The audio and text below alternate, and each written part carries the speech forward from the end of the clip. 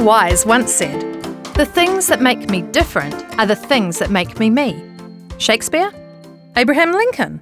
Martin Luther King, perhaps? No. Eeyore and Piglet. In fact, I believe they sang it. Most people spend their teens trying to fit in and the rest of their lives trying to stand out. Well, what about when the way we stand out isn't necessarily cool in society's eyes? Without judgment, kids ask the bluntest questions when they see someone who's a little different from the norm, and I found that out the other day. We were out to dinner and a father and son wearing turbans came in. My 3-year-old asked a couple of innocent questions at quite a high volume. I asked her if we could talk about it in the car and thankfully she obliged. So we chatted about how everyone's different and fabulous in their own way.